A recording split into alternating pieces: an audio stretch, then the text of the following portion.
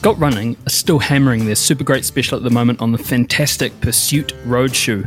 Get yourself a pair for $99, and if you're after something a bit more trail, check out the Kinabalu 2, also on sale for $99. Both these shoes are epic, and the K2 has the best colourway of any Scott shoe going, in my not so humble opinion. Check out these shoes and more at scottrunning.nz. I've been raving about the Ultra Spire Big Bronco for a few months now. I managed to pick myself up one of these, and it is, again, in my humble opinion, one of the best Ultra Spire packs I've ever worn. It has enough space for all the gear, it fits tight to your body, it breathes well, the bottles are secure, you can fit everything in, and most excellently, there's very few zips to corrode, get stuck, get wet. Head over to ultraspire.nz to check out the Big Bronco race vest. It's epic. Wild Things, the New Zealand Trail Institution. VIP discounts are now, there used to be 3 months, you put the code DCR 2023 and you get a couple of free months, but now if you want to become a VIP at Wild Things, you get shop credit. So any new VIP member gets $20 credit to drop in the Wild Things store, and they get the VIP discount with that too. Trail directory, community, amazing resource, wildthings.club. Sam Harvey, he's been on the show a couple of times. He's been building up to the big backyard, and as I speak, he's a couple of 100 Ks deep into the Big's Backyard, which is the world champs of the backyard format. He's using Currans to aid in his recovery and keep the inflammation at bay. And if you head to currans.co.nz to read up on the science behind these wondrous little purple capsules, you'll get 20% off your first order of Currans 30 with the code DIRTCHURCH. Support local, support Currans, and as always, reject the blackcurrant industrial complex.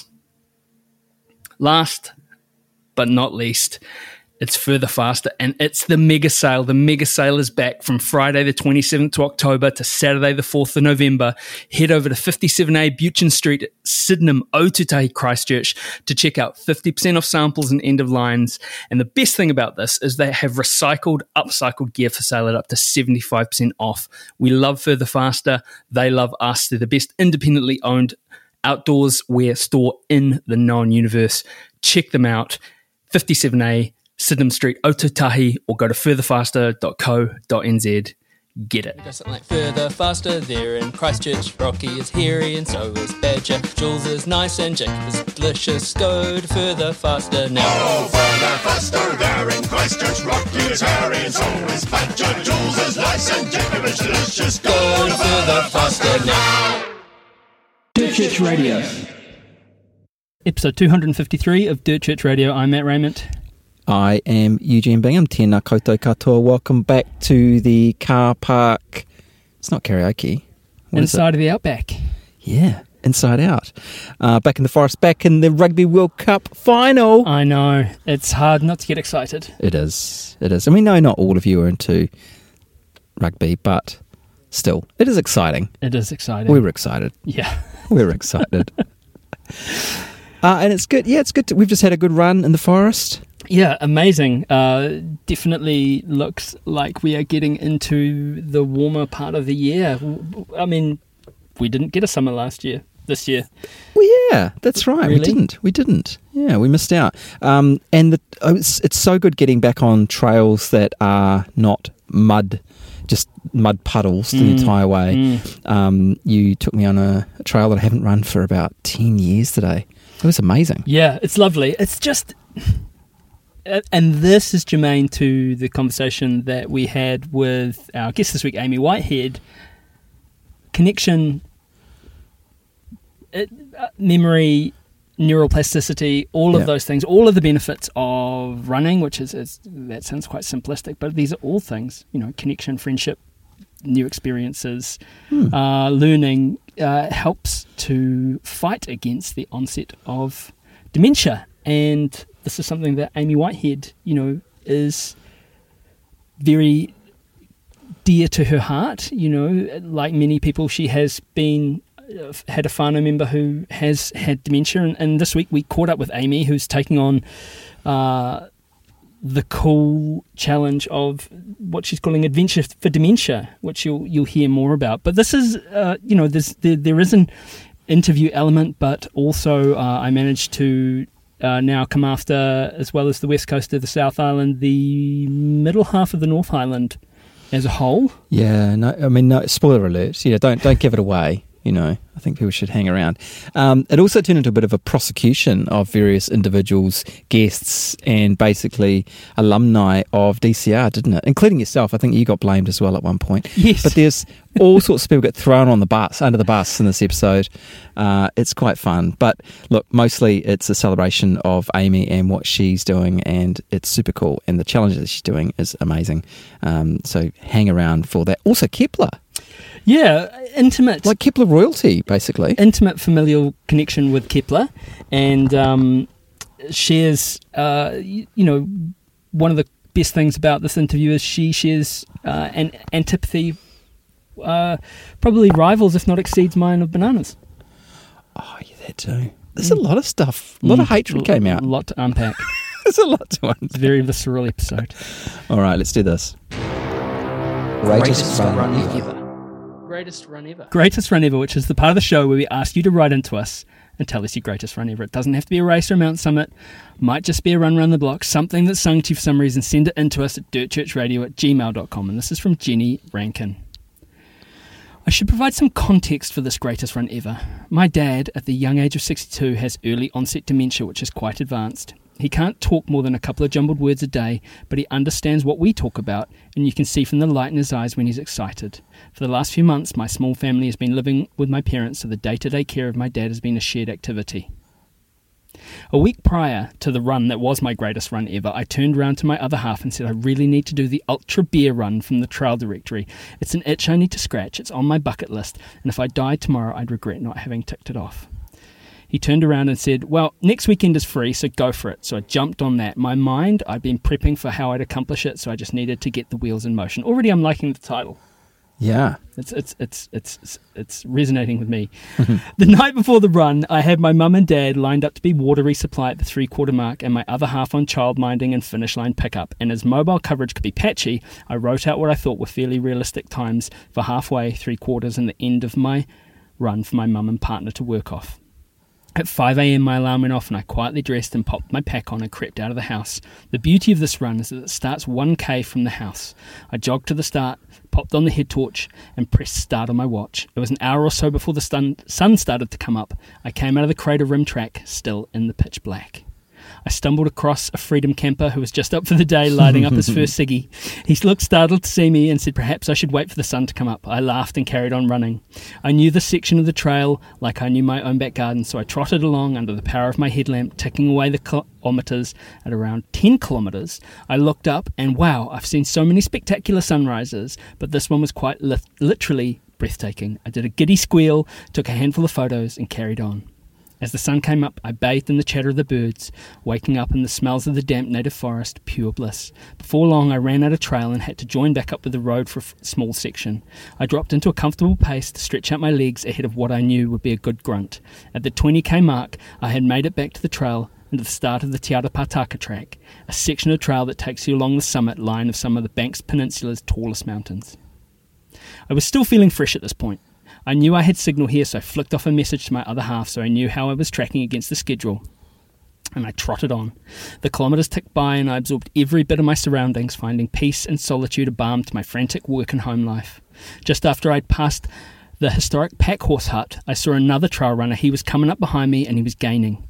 I knew I still had a fair few kilometres to go, so I had to disengage my inner hunt-down mode and keep my sustainable pace and let him pass. He grunted on his way past as I gave him a friendly hello, and off he went into the native bush and mountain beyond. A few kilometres later, as I was about to summit Mount Herbert, which is the tallest mountain on the Banks Peninsula, he was descending off the summit. This time he stopped and said, "Not far now, you must have started early." I smiled and replied, "Yes, but I've got a wee way to go yet." He looked at me and said, "Where are you headed?" I replied, "The Hilltop Tavern." A few seconds passed and he said, "Oh, that's a good mission. Where did you start from?" "Kashmir," I replied. The look of utter astonishment on his face was enough to give me a good buzz, so I said quick goodbyes and took off into the now rapidly descending cloud cover. I knew I had to be fairly careful for the next few kilometres as the cloud cover had gotten so dense that visibility was limited to 100 metres. Luckily, the marker posts had recently been replaced and I managed to keep the not very well worn track off the back side of the summit. To this point, although I'd already sent a few texts to update my location, I hadn't really paid much attention to the actual time. I had planned for my parents to be at the Port Levy saddle in what I thought was a realistic window, but when I looked at my watch, I realised I was an hour ahead of schedule. I had 1 litre of water left and it wasn't going to be enough to get me to the finish. In my mind, I knew I'd have to wait for them. I'd have to throw on my survival blanket, stay warm, and hope I didn't seize up or get cold.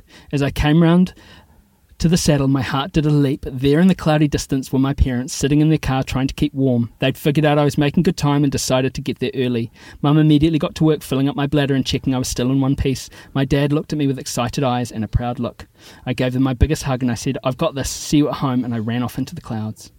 From this point, I'd worked out that I had 15 kilometres of running to go. 10 kilometres of it was trail that I'd never seen before. This was exciting, even though the clouds were low and there was not a view to be had. I plugged in my headphones and cranked up the tunes. My grin was a mile wide. I was having so much fun. Coming up to the finish line, the 50-kilometre marker that promised to be the Hilltop Tavern, which was currently closed for a refurb, so no hot chips. That would be... I hope she knew that in advance. I looked down at my watch and I thought, this can't be right. My watch read 48 kilometres. But the trail directory said 50 kilometres. I wanted 50 kilometres. My partner and 5-year-old at this point could see me coming and were starting to cheer. I did what any sane person did. She went straight up the Dave, mate. She went straight up the Dave. Did. I turned right instead of left, told Siri to message to the other half to tell them that I couldn't finish yet. I was 2 kilometres short. So in true straight up the Dave style, I proceeded to run the 2 kilometres around the Hilltop Summit and the Tavern car park. It wasn't the sunrise, the company or lack of, or the distance that made this my greatest run ever. It was ticking off my bucket list with my loving family there to support me and knowing that my dad had witnessed it. 50 kilometres, 2,356 metres of elevation gain, and to date, first known female FKT. Oh, Jenny. Wow. I tell you what, I got all the feels in that one. Absolutely. Yeah. Absolutely. Oh, that was amazing. It was a roller Thank coaster. you. It was. And I think it's quite nice when you to get that sort of validation from others, you know, especially if someone passes you and you're on a longer mission and they kind of look at you and go, "Oh my God, that's..." Yeah. Beautiful, Jenny. Thank you so much. That was lovely. And again, we don't read these before we think about how appropriate. So, how appropriate. You know, yeah, thanks for sending that in, Jenny. And what a great partner, GRE, to our conversation with Amy. And so just a note on straight up the Dave. So a lot of you know, some of you won't. To go straight up the Dave is we have a friend, the Dave Jack, and he will not stand with a 20.99 kilometre run. No. If 21 is on the cards, and that distance will be made up at the finish. And that's in fact, he'll do 21.1. Yes, 21 for the half. For the half, that is called going straight up the Dave. Yep. So it originated in the Riverhead car park where we are. We were sitting right now, where he would run straight up the Dave, straight past the cars, up the road to get the distance, and then come back. So that's what straight up the Dave is. Anyway, thank you, Jenny. The rest of you, keep sending them in. That moment that you straight up the Daved, or whatever it took to make it your greatest run ever. dirtchurchradio@gmail.com. Okay. On with that chat. On with that chat with Amy Whitehead.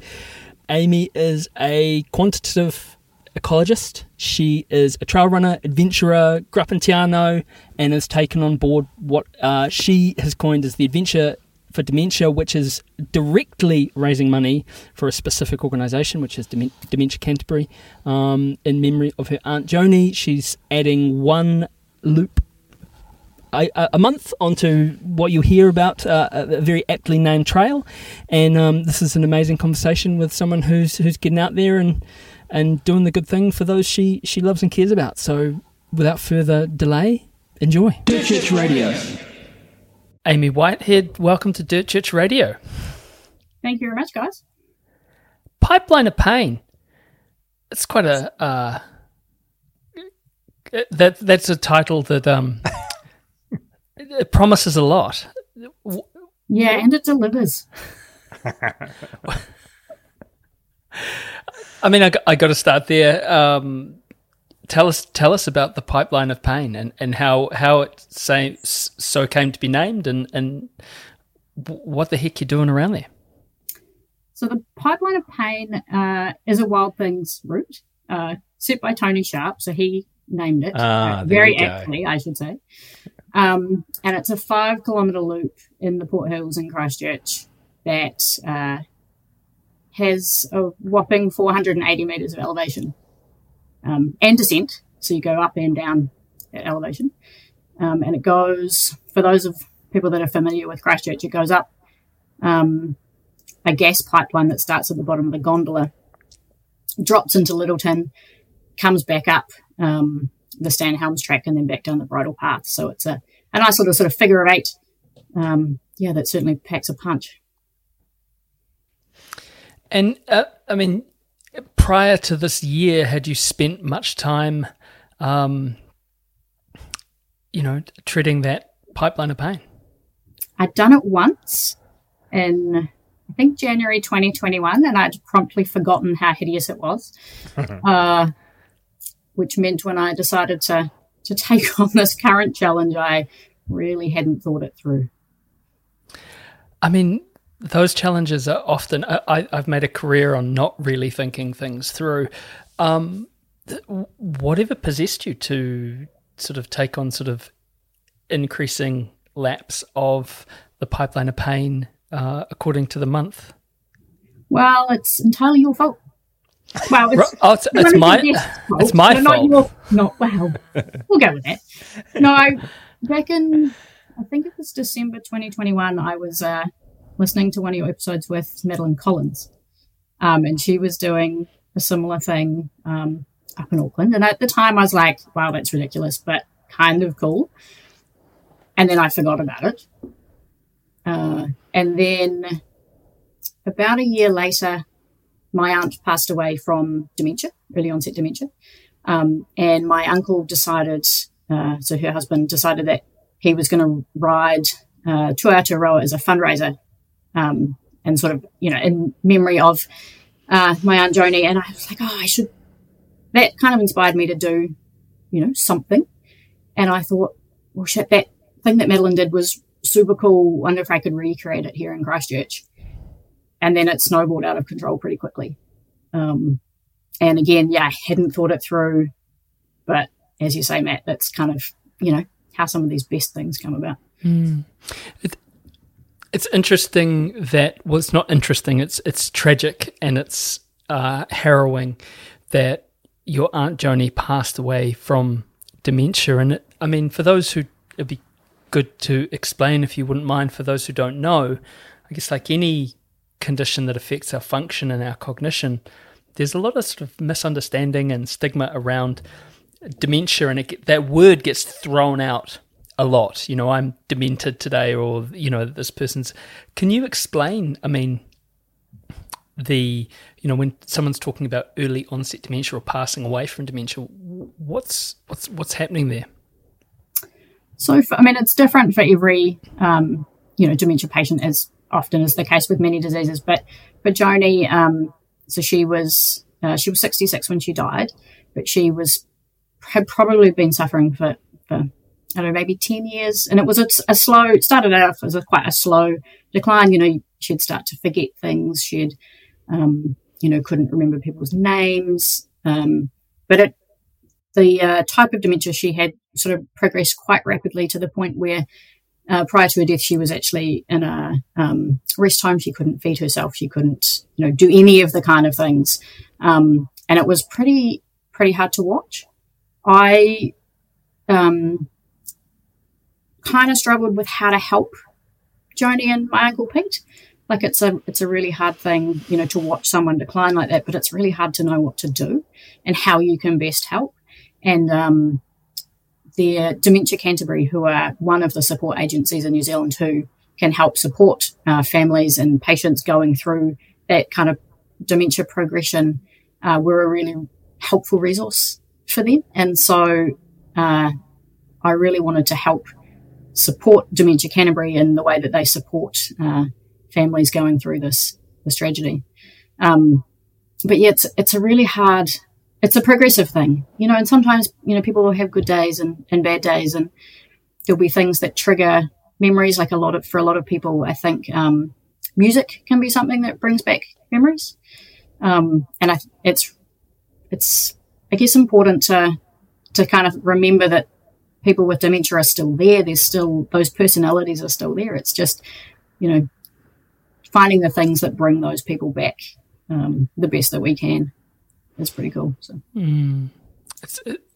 it's horrible, isn't it? One of the main sort of, and there's the acronym BPSD, and it's behavioural and personality changes secondary to dementia.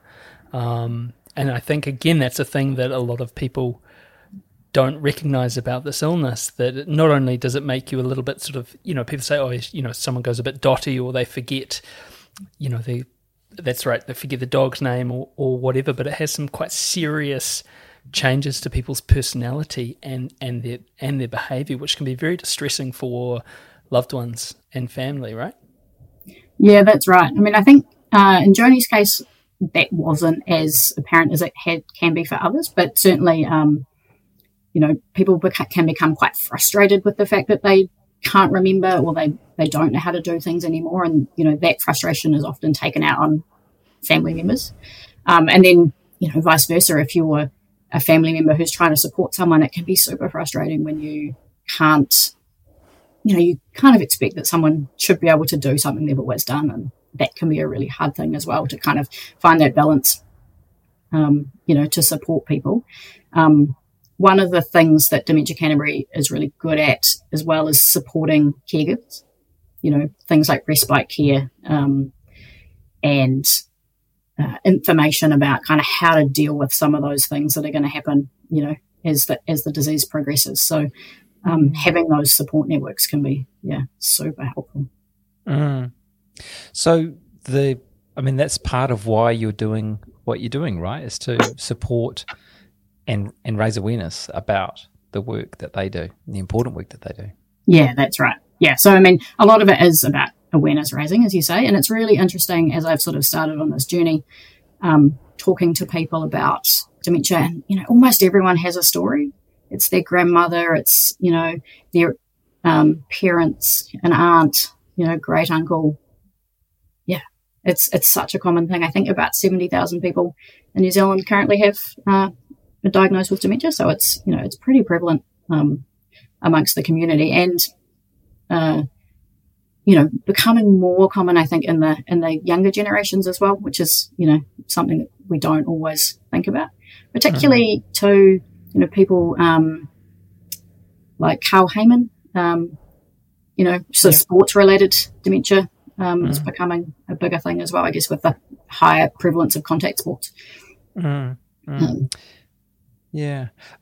Sort of tangentially, but Peter Snell, the great Kiwi Olympian, for those of you who don't know, triple Olympic gold medalist, he had dementia in his family, and so when we went to visit him at his home in Texas, it was something that he was conscious of, and so he would engage in exercises, brain exercises, out of kind of an effort to do what he could in that regard. So he would always be trying to learn new things and do new things and keep using his brain, even in he was retired by then. But so there are some things that we can do, aren't there? Yeah, that's right. I mean, I think one of the things is they say is things that are good for your heart are also good for your brain. So keeping active, eating well, sleeping properly, all those types of things are all going to be beneficial for your brain health. So, the more you can do in those spaces, potentially the better off you're going to be. For all of the things, not only brain health, but just physical health, mental health, all of those things are going to benefit. Why do you think we're starting to see, and I mean, obviously, I don't wish to put a burden of kind of, that you're not the queen of dementia research or anything like that, but why do you think we're starting to see a prevalence of dementia in younger adults? As you say, I'm definitely not an expert in this space, but I wonder if it's a little bit about better diagnosis and better recognition of those symptoms. May well be part of it. I don't really know enough about it to be able to confidently say for sure. I guess an aging population too. We're living longer. Absolutely. We're not dying from things that we used to die of, so therefore there's more of us around older and so on. So so talk us through. I mean, you've mentioned Madeline, and so we can all. I think we can blame her. Let's go rather with than that. blame me. Yeah. I know we could blame you too. Okay, cool. Yeah, but we'll mainly blame Madeline. So you hear this idea, you want to do something. How did you go from that to choosing this particular course of action? With not enough thought. But anyway, I was out walking with my partner and the dog. Must have been December 2022, so just after Joni had passed away. And I was like, I want to do something. I was like, what do you reckon if I do something like what Madeline did? And he kind of rolled his eyes at me and thought I was nuts. And this is where another one of your guests comes into the picture, also her fault. I was currently doing at the time I was doing some mindset coaching with Tanya Bottomley. So I emailed Tanya. I was like, what do you think of this crazy idea? And she's like, oh my God, go for it. And then it spiraled out of control. So the, pretty quickly kind of was like, right, I need a route. Let's do something that's 5K because it sounds like a nice round number. The pipeline of pain. I think I searched on the Wild Things site and I was like, what's a nice 5K loop in Christchurch? And that one was exactly 5 kilometres. And I was like, surely that'll be fine. That's 60 kilometres in December. I can do 60 kilometres. But I hadn't really thought about the elevation. Yeah. So we've got, I think now we've established that we've got Madeline, we've got you, Matt, we've got Tanya, and we've got Tony Sharp, of course. Can't forget Tony. Oh, yeah, absolutely. So there's a lot of people who have a lot of questions to answer. But so you said, quickly spiraled out of control. But the thing about these sorts of challenges is, January comes along and you can do one, and how hard's it going to be? Exactly. Although I did January and I was like, oh dear, what have I done? But then February was better. Yeah. So. It is that kind of death by 1,000 cuts, isn't it? I remember one year I thought I'll do 1 push-up on January 1st, 2 on January 2nd. I think I quit in September. I was like, I just can't do this anymore. That's just such a stupid idea, I just, like, it was eating into my work day, like I could go do press-ups. By December, that's all you're doing. Absolutely. Press-ups all day. Left my family and job and just doing press-ups in a caravan. Let's rewind back. You said, I can do 60K. What is everyone has are you someone that was drawn to the sport for the cause, or are you someone who was engaged in the sport and community and then decided that, obviously this is a worthy course of advocacy? Bit of a backstory. I grew up in Te Anau, so Kepler has always been a thing in my life. My dad ran the first Kepler.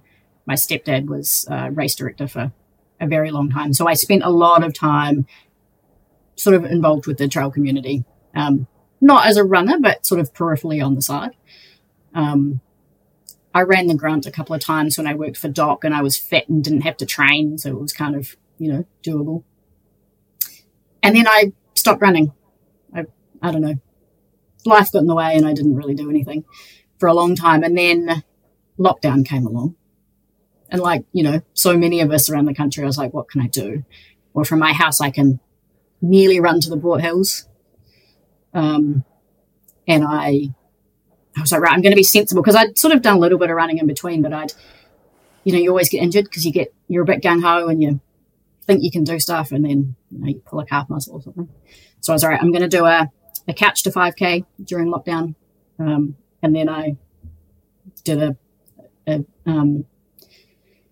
like a 10-kilometer training plan and then a half marathon training plan. And then I trained to, I was going to do the Muratapu marathon in 2021. And that was cancelled. So I did my own marathon in the Port Hills. And so I'd sort of found the Wild Things directory. So I guess we can blame Mel and Robin here as well, seeing we're blaming all the people. Add them to the list. Yeah, absolutely. Yeah. And had kind of fallen back in love with trail running. And I think had lockdown not happened, that I probably, wouldn't have done that. Yeah. And then, sort of when it came time for this, when I decided I was going to do this thing, I had just run Kepler. Maybe that was the year before. No, that was January 2022, the December, the 2021 Kepler that was supposed to be ended up being in 2022. Anyway, so I knew I could run 60 kilometres because I'd done Kepler. How was it? I mean, how was it growing up in a family that was so intimately involved with Kepler? I mean, and I guess your dad and your stepdad were involved when it was the cotton shirt, steel canteen, ginger nuts and raro, 6 beers at the top, and whatever. What was that like? It was pretty cool. I don't think I really realised how big a thing it was at the time. I mean, would have been 8 in 1988 when they ran the first one. The first year they did it, the track across the top wasn't actually finished. And so Dad did really well because he was a tramper and used to being off track. And then I think the next year he was, I don't know, an hour faster, but 60 places slower because, suddenly the track was there and it became a runner's race. But yeah, every year, we were, as kids, were involved at aid stations at some point, handing out bananas on the radio. I hate rotten bananas because of that, because we always had all the leftover bananas in our garage that I had to peel and freeze, and it was disgusting. Matt's reaching at this That's point, dear horrid. listeners. Oh, it's feral, isn't it? Yeah, that is absolutely disgusting. Like, I'm sorry if there's one note for any race is take that cut in half banana and just chuck it in the bin. That's the thing that you can. Oh, they've got a lot of tests. It's so horrible. So I can't. I'm not even joking. Like, it's horror. It goes brown. It's slimy. It sucks. Yeah, it smells disgusting. And you're a terrible person if you eat them. Like, awful. I hope you're listening. No, race directors. No. I mean, but that's the thing, isn't it? Often when you, and it's such a conceit, isn't it? That because Eugene and I both love Kepler, we've been down there a bunch. We've had our ups and downs with that race certainly, and we've done a bunch of podcasts down there, and are very fond. But I think if it was something that you kind of grew up with, and it was just that like couple of long weekends in December, and then a month of peeling rotten bananas in the garage, you might not have that love. Well, it was super cool to go back and do it as a competitor and see all of the same people at the aid stations that were there when I was a kid. Like, it's just such a community thing. And like all my family hang out at Motorau every year. And so that was super cool to see that and sort of see it from the other side. Such a cool event. I want to go and do it again. I should say, Eugene won't know this, but him and I had a sprint finish at might have been the 2021. To be fair, you were doing Kepler and I was doing the Grunt, and you didn't know that we were racing, but I totally beat you. Well, I'm glad of that, and I just like to say for the record, I would not have been sprinting. I mean, I used the word sprint. Oh, there we go. So there we go. So was that 2021? I think it was 2020. 2020. Okay.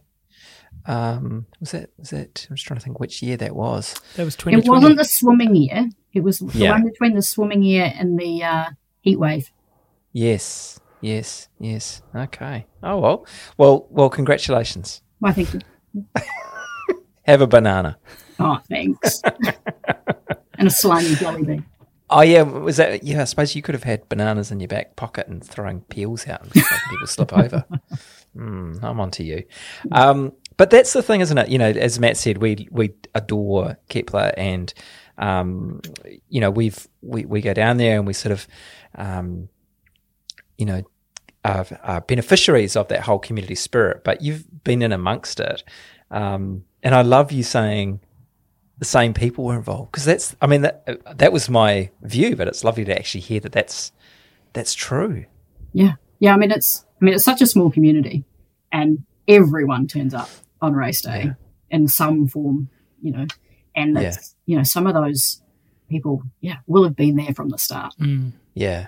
So, and there's that whole thing, isn't there, of wandering around town and everyone just goes, well, we were out for a run, weren't we, the morning before, and old mate stops, you guys doing the Kepler? You know, of course, it's just everyone in town. It sort of takes over the whole town, and there's no sort of, you know, everyone's into it. There's not sort of people like, oh, God, you know, there's dickhead runners are in town.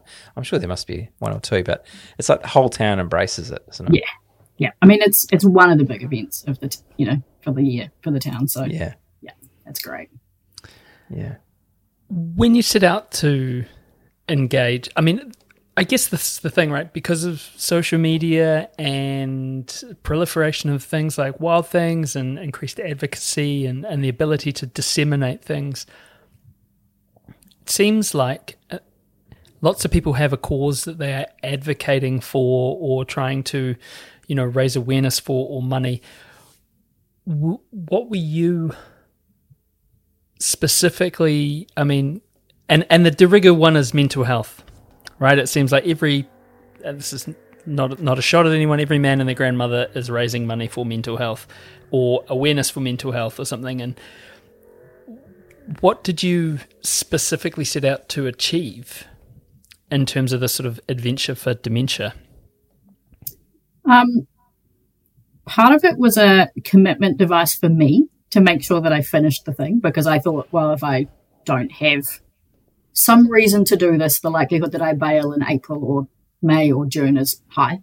So from a selfish reason, it was a bit of a commitment device. But I was hoping to raise money to help support Dementia Canterbury and the work that they do. And I've been absolutely blown away by how well that has gone. I sort of didn't really advertise it very well at the start, partly because I was a little bit worried that I wouldn't be able to, I didn't know if I could do it. And so I sort of didn't really put myself out there. Being in social media and that is not a comfortable space for me.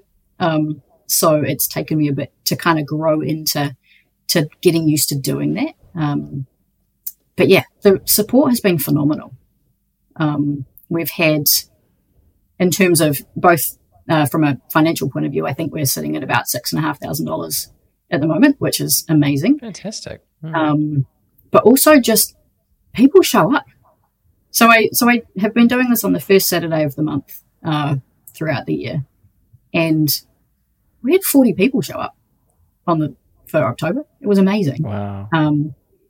There's one guy in particular, amazing shout out to Ken, who I didn't really know before this started. We sort of train in the same group, but I'd never really chatted to him. He turned up in May and was like, I don't know, I'll come along for some laps. Did all 5, all 6 in June, all 7 in July. I haven't run a lap by myself since, because he's done every lap since May. Wow. Yeah, it's amazing. Wow. And it's super cool to have, lots of people come out that aren't really runners, but they want to see what I'm doing and just come out for half a lap or a lap. So many dogs as well. It's great fun. 40 people. That's 40 people. I mean, they didn't all do all 10 laps. Sure. But, No, but that's amazing. I mean, that must just be, God, I think it'd be balling. Yeah. Yeah, it was pretty cool too, because Jules from Further Faster, those guys are amazing, right? She organised a competition for October where they gave away some race entries. So we had a couple of entries to the Crater Rim Ultra, which was just this past weekend, Mission Mount Summers, and Valley Ultra. So she had all these things out in the shrubbery, and so we had a bit of a Rogaine on at the same time, looking for hidden prizes, which was super fun. So yeah, it's been great to have Further Faster on board as well, because those guys are awesome. Absolutely. So I mean, that was 10. You've got a couple of weeks, and you're going to have to do 11. 11. Do you train for it, or like how, or do you just show up and do it? I kind of work on the theory that last month's one was training for this month. Yeah. I mean, I do a little bit of stuff in between, but by the time you have, a taper week and then a recovery week, it's only left just a couple of weeks in between to kind of, do a few runs and walk up a hill. Yeah, and I'm guessing you don't hit that particular track. No. In between. No. I may never do it again, but after we know it. It's funny that, isn't it? How do you keep fresh? Like, having just done an event, and kudos to anyone who does a backyard ultramarathon, but having just done an event which was essentially like running circles around a lake for a long time, and thinking about the next thing that I'm doing, which is running circles around a forest. And I'm like, right, I should, I'm back into it. I don't want to run a circle ever again. I've just sort of gone from being very circle positive to being quite circle avoidant, how do you maintain that sort of, how do you maintain the freshness? I don't know. I always thought these kind of lap things were a really dumb idea and really boring. So it intrigues me that that's what I decided to do. But I mean, I think part of it is I'm doing it, for a course. So there's that helps. I think if I was just doing it for fun, it might be a bit harder. But I don't know. I'm quite liking the challenge of it. It's, at this point, I'm pretty sure I can finish it, but I certainly didn't think that at the start. Mm-hmm. And I want to see how far I can go. And it's not the distance so much, it's the climbing that is the issue, to be honest. Yeah. It's, last month was 10 laps. It was 50 kilometers, but it was 4,839 meters, which is quite a lot. Yeah. How were the legs afterwards? Surprisingly fine. We've got stairs at work, and Monday was interesting, but Tuesday was fun. Yeah. And there's the whole symbolism too, isn't there, of you taking on this challenge that gets progressively worse. Yeah. Mm. Yeah. And I need, more support as I go on, because it's harder. I mean, we now have a whole team of people with an aid station set up at the bottom, and there's, feeding me snacks and refilling my drink bottles. And I think if I didn't have people out doing laps with me, it would be mentally very challenging. But yeah, so having that support of people coming along and helping out is amazing. But yeah, I think that was one of the things that appealed to me as well with this sort of thing, was that progression really mirrors the progression of dementia. Although I guess in some ways it's the inverse, like the suffering for you will recede and your functioning, whilst you might only demand to walk downstairs on Mondays, you're actually increasing your function, you're increasing your cognitive elasticity and availability with this challenge. And that's the, I think about some of the people that I've worked with over the years who've had dementia, and just you see that it steals people away, and there's a person there, but it wasn't that person that they knew, or that they thought they were, or who they were. Yeah, you're right. I hadn't really thought about the kind of that inverse thing. That's an interesting way of thinking about it, actually. It's not a challenge to you. It's a celebration. I think there's we've all got one take. Yeah, no, absolutely. And I mean, I think like I think I've grown a lot through this process. So it's, there's both of those things going on. It's, it's certainly been an interesting thing. It's, I do not want to, I have often struggled with the kind of like social anxiety and things. And I think this has been really good for me in that respect, because I've had to interact with lots of people, particularly in the social media space, but also, out on the hill, chatting to you guys. These are not things that I would have been particularly comfortable with a year ago. So yeah, there's been a lot of growth in that space for me, which has been super cool. So I'm definitely benefiting from this. And I like thighs of steel. So thighs of steel. Also, when we think about what is, again, and I am someone who I've taken to doing the Wordle first thing every morning because it is a way to wake my brain up, and I'm worried about getting dementia. Like it frightens me, the thought that I may have cognitive decline. So I've taken to kind of doing stuff to prompt myself in my middle age, not to get a bit, just any little bit helps.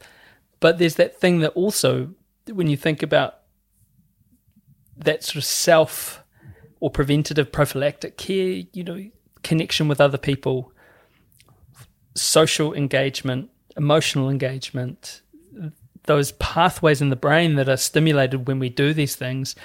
And running's a great medium for that. Yeah, absolutely. Yeah. And it's always interesting the kind of chats you have with people when you're running that are not the kind of chats you'd have in everyday life. And I love that. It's super cool. The things that you find out about people out in the trail. Absolutely.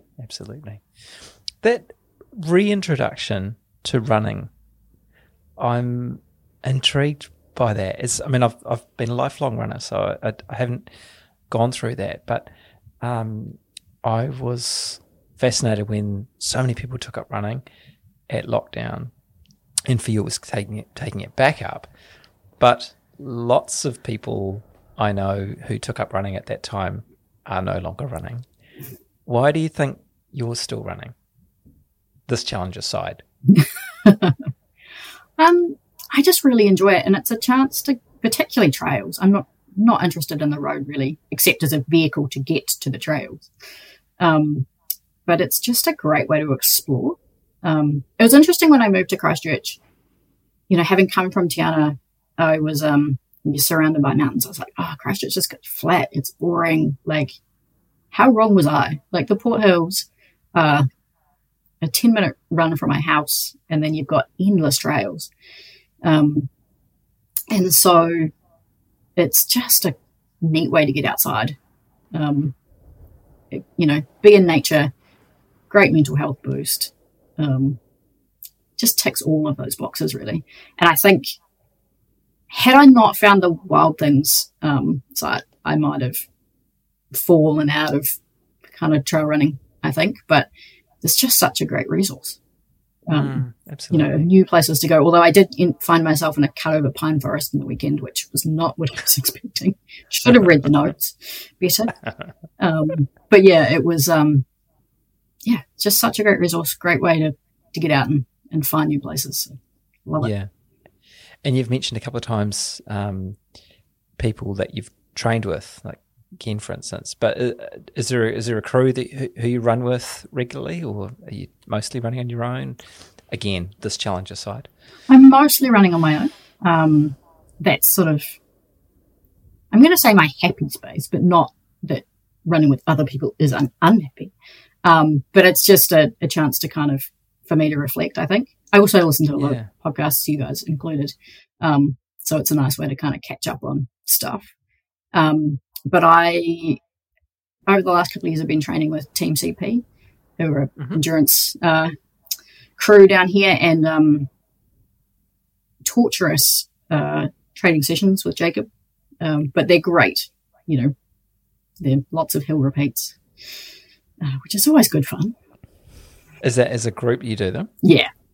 Oh, wow. Hill reps with a group. That's really fun. Yeah. evil is Jacob, but we love him. Are we putting him on our list of people that we're blaming? Yeah, for? you've got a long list of people to blame. Keep going.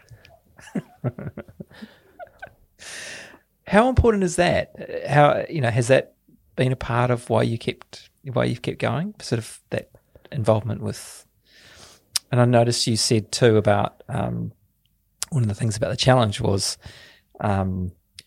accountability, and I guess being in a team as well brings with it accountability. It's like you need to be in shape to keep going back to those reps, so otherwise it's going to show or whatever. How it is. Yeah. Is that a motivator for you? I think it is. It's also at 6 o'clock on a Thursday night they're all going to be there, and so that's a good reason to get out the door and go, because it's hard to convince yourself to do hill repeats by yourself. But yeah,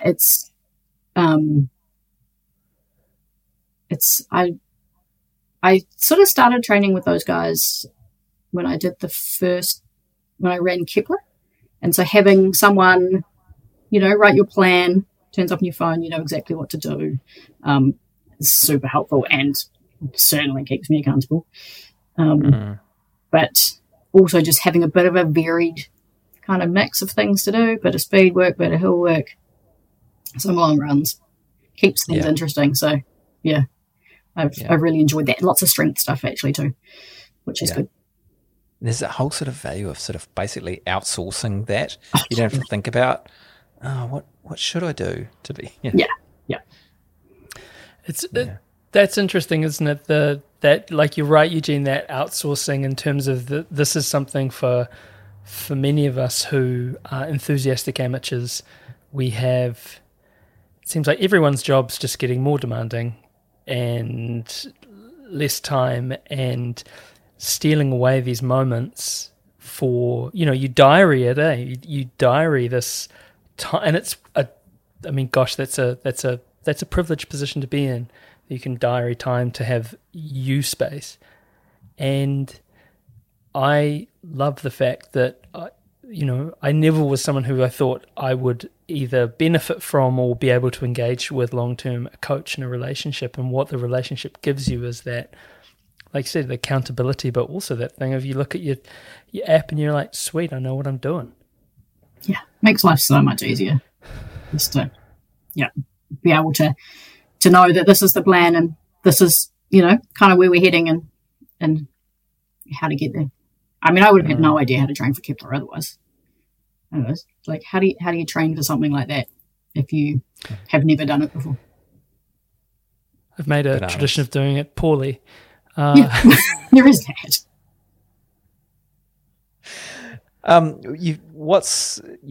What are you doing when you're not running up and down a trail? When you do have to go to work on Monday, what's that? So I'm a quantitative ecologist at Manaki Whenua, Land Care Research, which basically means mostly playing with numbers and sitting behind a desk and not going outside. Although I'm trying to get more into the outside again. But sort of in the pest space, so looking at impacts of things like deer, some of the mammalian predators on native species, both plants and animals, and sort of how we can improve outcomes for biodiversity in New Zealand. Yeah. Is John Leithwick involved with your work? No. He used to work for Manaki Whenua. He doesn't anymore, he's retired, but him and I have just published a paper today, so go us. Oh, there you go. Yeah. What was that on? Trying to work out the best places to do conservation in Manawatu. Right. So if you're going to protect the bits that aren't already protected, which are the bits you should pick? Yeah. What's the answer? The small, swampy stuff of which there's not much left. Yeah. See, I'd say just put a fence around Manawatu. Yeah. Lid. Job done. I'm going to get out all the beasties, though. Pardon me? We get rid of all the mammalian beasties. Well, they're in there with everyone. Oh, right. So we're just keeping... And we don't care about the stuff that's in the Manawatu. Not caring's hard. That's harsh. What I'm saying is, I'm more of a... If I was going to think about what type of ecologist I am. I'm more of a qualitative ecologist. I'm more of a feelings ecologist, not numbers. And I just say, just put a fence around one or two, lid on top of it. Okay. So early on, you alienated the entire West Coast. I've done that, yes.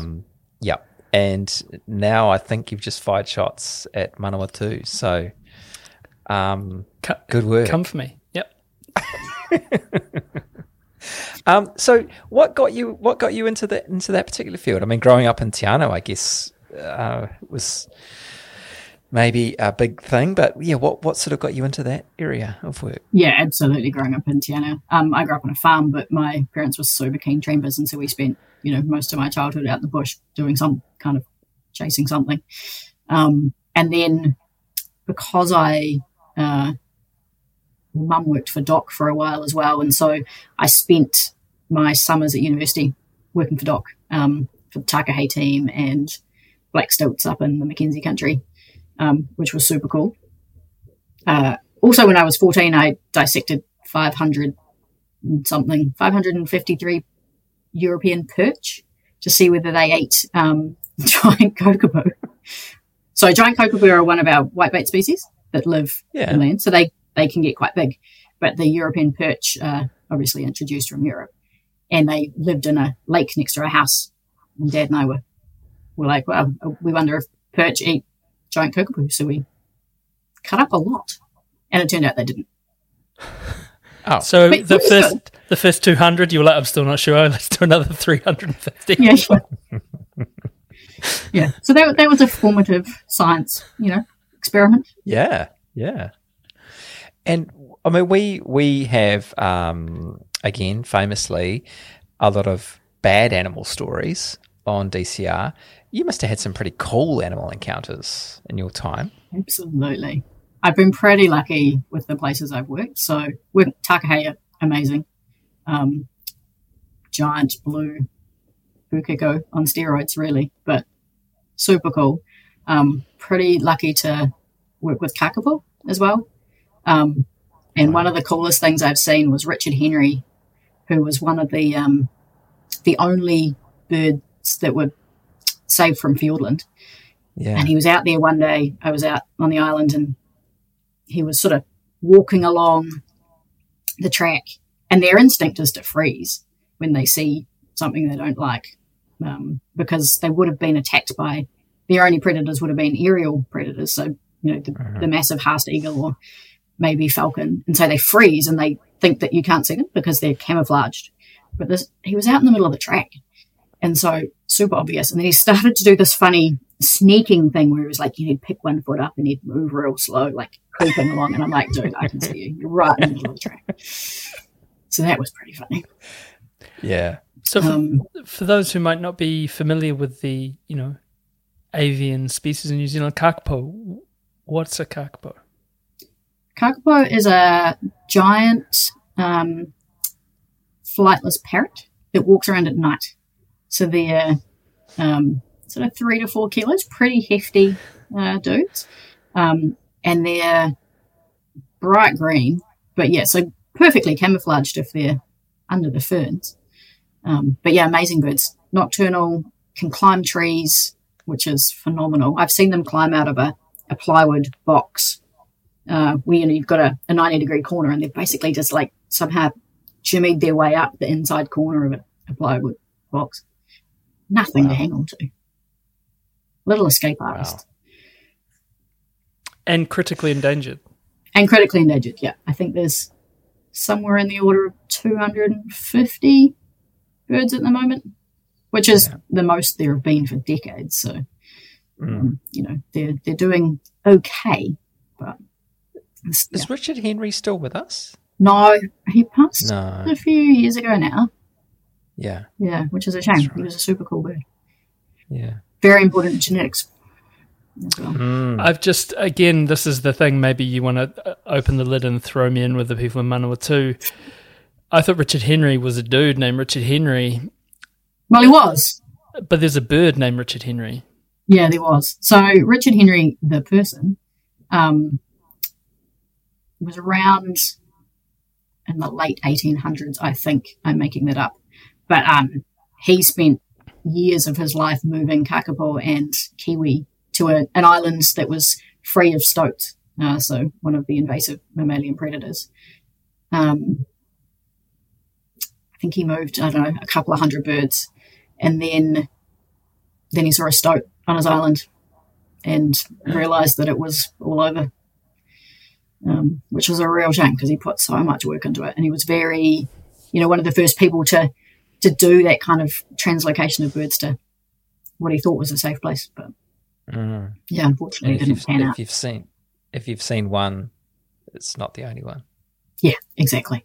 Yeah, I mean, they're phenomenal swimmers. Stoats. Yeah. Swim a long way. Yeah. About 5 kilometres, which is a massive distance. Yeah. I'll tell a stoat encounter story. Why not? I was in the Cascades in the Waitakere Ranges before they were shut down by the coyote dieback, and I'd been out running for maybe an hour and a half and I hadn't seen anyone, and I'd had this delightful morning. It was cool. There was a kaka that had followed me for a while, and I'd seen some North Island robins, so I was having this really beautiful moment, and I came around this corner and the stoat ran across the track in front of me, and I swore at it. I won't say what I said to it, but I basically told it where to go. But at that moment, a tramper came around the corner as well, and a little bit like Richard Henry, just stopped in his tracks thinking, who is this crazy, sweaty, hairy person swearing at me on a track? And I was like, oh, look, I'm really sorry. I wasn't swearing at you. I was swearing at a stoat, realizing that didn't make it sound better.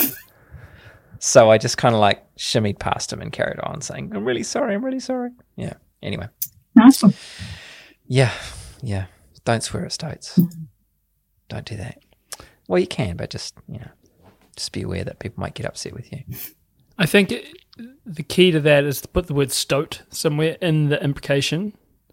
Oh, that's true. That would have helped. Yeah. That would have helped. You stoat. Yes. Yeah. Yes. So, yeah, that's why I need to run with you. That's right. All the time. Yeah. You do. But look, I mean, being flippant but it seems like these things are all kind of, to my mind, intertwined. This lack of, it's kind of, we're in the space where we're paying less attention to the outdoors, we're paying less attention to the world around us, to the ecology, to everything. We're going outside less, we're exercising less, our brains are being calcified by the supercomputers we carry around in our pockets, not to mention those we have on our wrists and everything.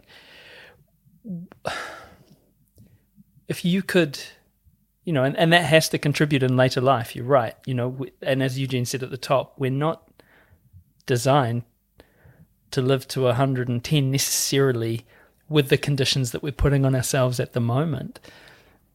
Do you have a sort of a recipe that you follow for well-being, both sort of cognitively, functionally, and physically? I think for me, getting outside, into nature as much as I can is the most important thing. And sometimes, that can be hard to fit into the week, even if it's just going for a walk around the block at lunchtime or biking to work or, getting out for a run. Those are the things that really help me, make my heart sing, particularly if I can get out into the bush, see some native birds. I miss native birds in Christchurch. We don't have tui. I never see a bellbird in my garden. And that coming from Te Anau, I find hard. So I've got to get out and do stuff in the outside. We recently got a puppy who is delightful, but infuriating as puppies are.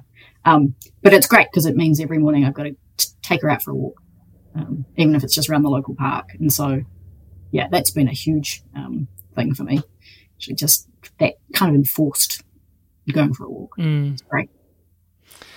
It's amazing how those simple things that perhaps you take for granted, like outside my office window, I have these. It's like a piece of green space, and there's two large kawhai tree and they both just exploded in flowers and the nectar. And there's a cohort of up to 5 or 6 tui that hang out, and they're such knuckleheads. They're aggressive. They quarrel. They chase each other. They chase other birds. They're yappy. They make the most amazing noises, both lower and higher than we can hear. So we only hear the bits in the middle that they sort of, I guess, choose to let us hear.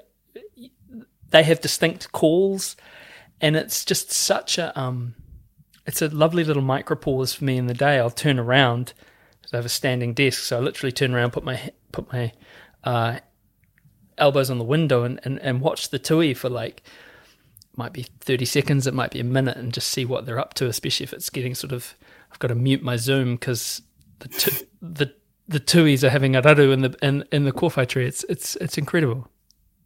I am so jealous. I wonder if they're doing the same to you. Yeah. It's like, there's this guy, he's just getting a bit aggressive, much. he's yappy. He talks at pitches I can't hear. Yeah, he seems to be fighting with people. I'm just going to stop and watch him for a while. Yeah. Oh, Amy, thank you. And when is your next couple of trips? So we're recording, you 2 weeks away? Yeah, so it'll be the 4th of November. So that'll be 55 kilometres, 5,300 metres. And then December is going to be the 2nd of December. So same day as Kepler, same distance, but 5,700 metres. So wow. I don't know what Kepler is. Is it 2,000 something? It's well, depending on, and I don't want to get any heat from any listeners, Andrew McDowell, looking at you. It's around, it's 2 and change. Yeah. So more than double the elevation of Kepler. Almost 3 times. Nearly 3 times, actually, yeah. Oosh. Yeah, wow. Well, we'll let you get on and prepare and recover. But what if we were to find you, if people wanted to go down and support you and run a couple of laps, how do they do that? So we have a Facebook page, adventurefordementia.nz, and I'll put up event links for both November and December soon. But otherwise, just come down. I'll be there from dawn till midnight or something ridiculous on the 4th of November and the 2nd of December. Come down to the gondola. You'll find our aid station tent. I've been posting live trekking links as well. So if you want to, if you're not in Christchurch and you want to watch me run laps around the pipe from the comfort of your own couch, you can do that too. Amazing. Amy, it just leaves us to ask you that question that we ask every person who comes on Dirt Church Radio, and that's, Amy Whitehead, what's been your greatest run ever? Well, funnily enough, I actually found a half-written email for you guys that I'd written the other day. I'd never sent. Oh, if you told us this at the beginning, we would have hung up on you. We would have deleted this entire conversation. You could go to the Manawatu, get on the fence. Sorry, Manawatu. My parents are actually from the Manawatu. I spent a couple of the best very, years of very my good childhood people in Manawatu. It was epic. Yeah. Milson represent. Yeah. Anyway, the thing that I started writing about was Kepler 2021, which was in 2022. The heat wave Kepler. As we've sort of talked about already, it was such a cool thing for me to go back and run it. Be on the other side of the fence. Well, not the fence, there's no fence, but, the other side of the thing and see it. What was super cool about it was that as I was coming down that horrific bit from, you come out of Rocky Point and you get down to the lake, and then there's that flat drag round to Motorau. And I was battling a little bit, running. I've been following this lady for ages, actually, and in a Wild Thing shirt, and it turned out to be Sal Law, because I saw Mel coming towards her, and I was like, hang on a minute, she looks familiar. Anyway, those guys, I was running with those guys, and I saw this kid running towards me. I was like, that looks a lot like my nephew, who was 8. He'd run all the way from Motorau, and we're about 2 Ks from Motorau. He's like, Auntie Amy, I had to come and find you because you're going so slow. Oh. Little toad. I killed it. Anyway, so, after I nearly swore at him, we started running back, and he sets off at like a full sprint. I was like, Zach, I cannot keep up with you. And then, full sprint doesn't last very long, maybe 200 meters. And then he's puffed, so we're both walking, and we finally get to Motorrun, and he said, Granddad, Auntie Amy goes too fast. So it was super fun. It was just like nice to have family there. Such a battle for a motor around. It was 30 degrees. I was cooked.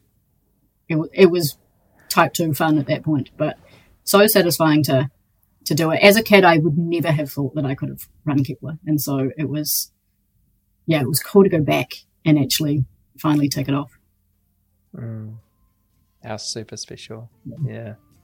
And you turned around the mind of your nephew. That's really important. That's the win. Yeah, absolutely. Yeah. You won that day. Brilliant. Hey, thank you, Amy. It's been an absolute delight to chat with you, and all the best for the next 2 months. And I'm sure you'll have a huge crowd, especially coming at December. Yeah, thanks so much, guys.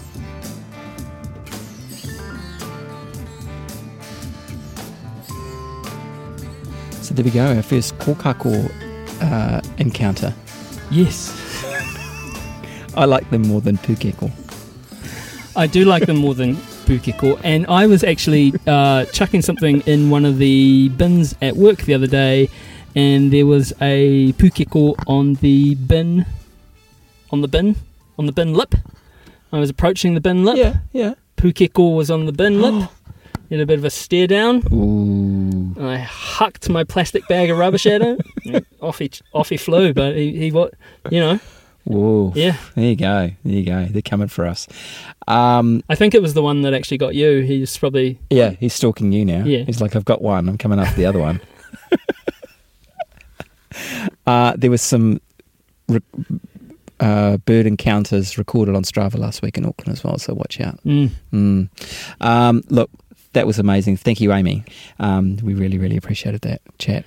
And we appreciate you. Thanks very much for tuning in. We're on social media at Dirt Church Radio. You can email us at dirtchurchradio@gmail.com. You can find us on all the podcast platforms, like and follow if you fancy, and you can download direct from the website, which is dirtchurchradio.com.